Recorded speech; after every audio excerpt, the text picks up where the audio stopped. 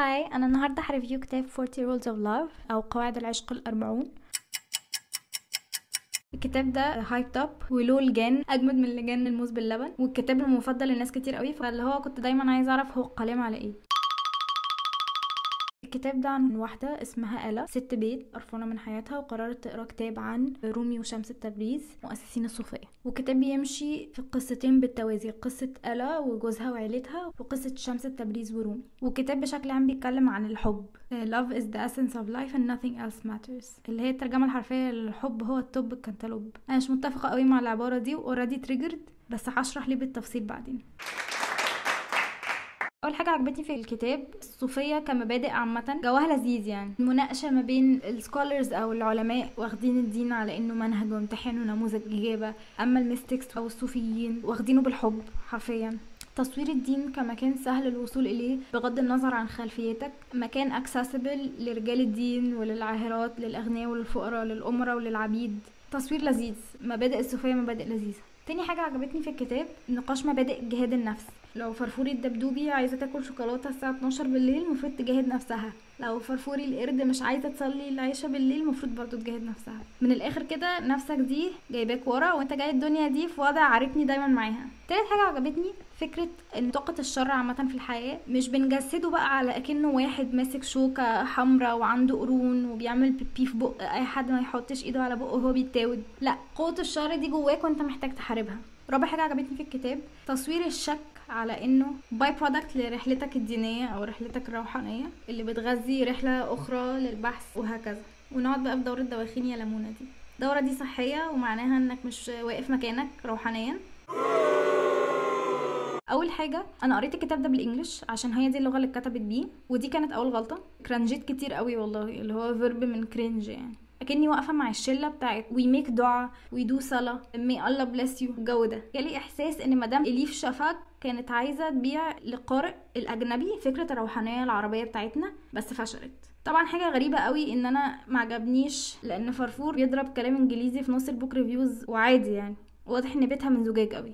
تاني حاجه ما عجبتنيش ان انا ما حبيتش الشخصيات في الكتاب، كانوا مكتوبين ببرود، عندهم تبلد في مشاعرهم وفي نفس الوقت تشيزي. رومي مثلا كان بيتجاهل ابنه، شمس متصور على انه شخص غير ناضج. في موقف السلطان جه ادالهم شويه فلوس فشمس راح رامي الفلوس على السلطان اللي هو مش عايز من وشك حاجه، بس فعلا الشخصيات ما حبيتهمش. تالت حاجه ما عجبتنيش في الكتاب تقديس الحب الهلامي، فعلا بيتريجرني. الحب الهلامي ده كمبدا ظريف، كتنفيذ زي الزفت. الكلام كله كليشيه وانرياليستيك. نرجع تاني لان رومي وشمس كانوا بيتجاهلوا عيلتهم عشان خاطر الحب. القرارات دي، قرار ان رومي يتجاهل ابنه او قرار ان شمس يتجاهل مراته، متمجده جدا في الكتاب على اساس بقى ان هي قمه الاستناره الروحيه باسم الحب وكده، اللي هو كابتن على ارض الواقع. الشخص اللي بيعمل كده بنسميه توكسيك مش مستنير. معاكي طبعا الحب جامد، اقيمه 10 من 10، بس هو مش اهم حاجه نهائي. نديله مقاسه وحجمه الطبيعي عادي من غير افوار. ومعلش يا مدام شفشق، لو جوزك دخل عليكي وقالك انه هيسيبك عشان بيحب واحده تانية او حتى هيسيبك عشان بيحب ربنا جدا،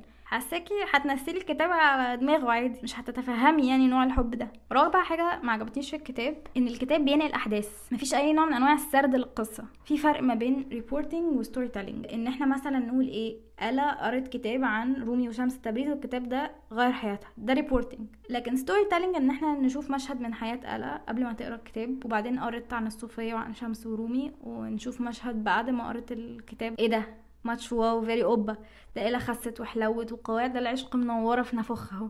انما آلا خلصت كتاب عن رومي وهوبا سكالوبا حياتها اتغيرت. طب ازاي يا مدام شفشة؟ ده زي اعلان كريم اند لافلي كده، اللي هو يجيبوا بنت بشرتها سمراء تحط الكريم تفتح تبقى اسعد. ما يمكن هي كانت حزينه لان جوزها خانها مثلا. فكرتوا في الاحتمال ده ولا هو اي عنصريه وخلاص؟ خامس حاجه ما عجبتنيش في الكتاب ان احنا ما عرفناش اي حاجه عن رومي الانسان وشمس الانسان وعن علاقتهم. حتى كل اللي عرفناه ان رومي متصور كانه متيم ومغرم بشمس وحاجه قلبك بقى انتيكه في بيتها جدا. ما عرفناش حتى تفاصيل علاقه صداقتهم. راحوا اعتكفوا 40 يوم وبعد الاعتكاف ده طلعوا توينز ملتصق. ما عرفناش ايه اللي حصل. طب ليه بجد؟ ماذا حدث؟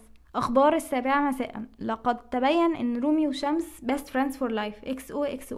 ليه ما نعرفش. تاني، النقل للاحداث، مفيش اي سرد. سادس حاجه ما عجبنيش، كل ده كوم بقى وكميه الكليشيهات في الكتاب كوم تاني خالص. شمس كلم الريح والريح رد عليه بقى، شمس بيشوف من ورا الباب، غطس كتاب في نافوره يطلع ناشف، شمس كب شويه نبيت في الارض طلعت ورده. انا سامعه بكاء كتب الاحياء وقواعد الطبيعه بتعيط من هنا. طبعا سهل قوي حد يجي يقول لي يا مدام فرفر ده ميتافور او تشبيه مستعار.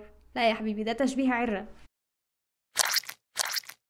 على جروب الفيسبوك ذات بوك ريفيوز، قبل ما الناس تجوين الجروب بسألهم 3 أسئلة. أول سؤال فيهم ايه أكتر كتاب مفضل ليك، وكل 3 بيعملوا جوين للجروب. يمكن واحد بيكتب إن قواعد العشق الأربعون من كتبه المفضلة، فهو كتاب محبوب جدا.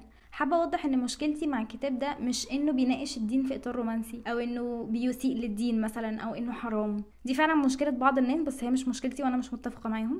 انا مشكلتي مع الكتاب طريقة الكتابة، السرد اللي ملوش وجود خالص، الشخصيات اللي ما حبتهاش، الكليشيهات والمحن الغير مبرر.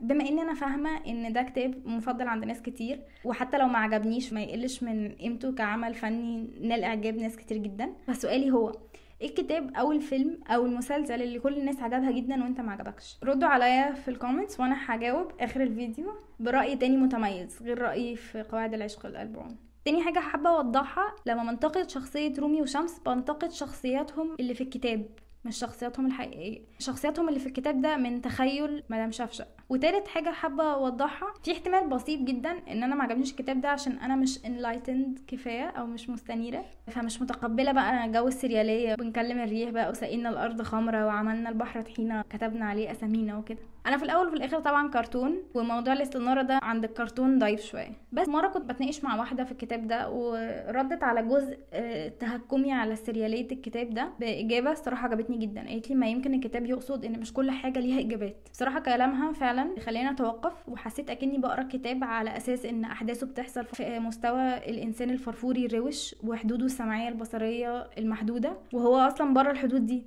الموضوع اكبر من كده فرفور. فده فكرني بكتاب تاني فعلا عمل نفس الموضوع ده، قريته وعجبني جدا وما كنتش متحاملة على سرياليته كده وكنت متقبلاها عادي، وده يجينا للجزء الجاي. الكتاب ده هو Life of Pi. دي قصة برضو أحداثها بتحصل بره قواعد الحياة اللي احنا عارفينها، بتناقش موضوع الروحانية والمادية والدين والعلم والخيط الرفيع بين الحقيقة والخيال بطريقة محترفة أكتر من كده شوية من وجهة نظري اتليست. ما فيهاش كليشيهات، أرشحه جدا يا تقروا كتاب يا ممكن كمان تتفرجوا على فيلم. الحلو في الكتاب ده انه مش مطلوب منك اي خلفية او معتقدات معينة، ممكن اي حد يقراه. هو بيتكلم عن الحب الالهي ايا كان دينك ايه يعني، الا لو انت مثلا عابد الشيطان ما رشحوش قوي. بس انا لسه برشحه حتى لو ما عجبنيش لنفس السبب اللي قريته اصلا عشان هو كتاب عجب ناس كتير قوي قوي. بس كيس سيناريو هيعجبك انت كمان، ورست كيس سيناريو هتفهم الناس دي كلها عجبها فيه ايه. الكتاب اللي قريته وما عجبنيش خالص وعجب كل العالم وله الجان برضو غير قواعد العشق الأربعون هو كافكا on the shore او كافكا على الشاطئ للكاتب الياباني هاروكي موراكامي. وانا بقرا الكتاب ده كنت دايما في وضع ماله، هو عيه تاني؟ ما كنتش فاهمه اي حاجه. هي ليه السما بتمطر سردين فجاه؟ هو ليه في قطط بتتكلم؟ مع اني كان نفسي جدا يعجبني. انا بحب اليابان جدا وبحب قوي ثقافتهم، وكنت فعلا داخله على كتاب مشمره وجاهزه لاني اقع في غرام موراكامي اللي هو I'm on the same wavelength بقى مع موراكامي. ايوه يا صاحبي انا فاهمه تماما السما بتشتي سردين ليه، جامده الحركه دي، ها ها ها. بس للاسف كل ده ما حصلش. ادائي كان محدود قوي مع السردين لما بيبقى في وضع المطر. لو عجبك الفيديو ده ممكن تعمل لايك وسبسكرايب لليوتيوب شانل، ممكن كمان تدوسوا على الجرس عشان يجيلكم نوتيفيكيشن كل مره بوك ريفيو جديد يخرج الى الحياه. وهحط لينكس جروب الفيسبوك والفيسبوك بيج والجود ريدز في الديسكريبشن تحت. ما تنسوش تردوا على السؤال في الكومنتس. باي باي.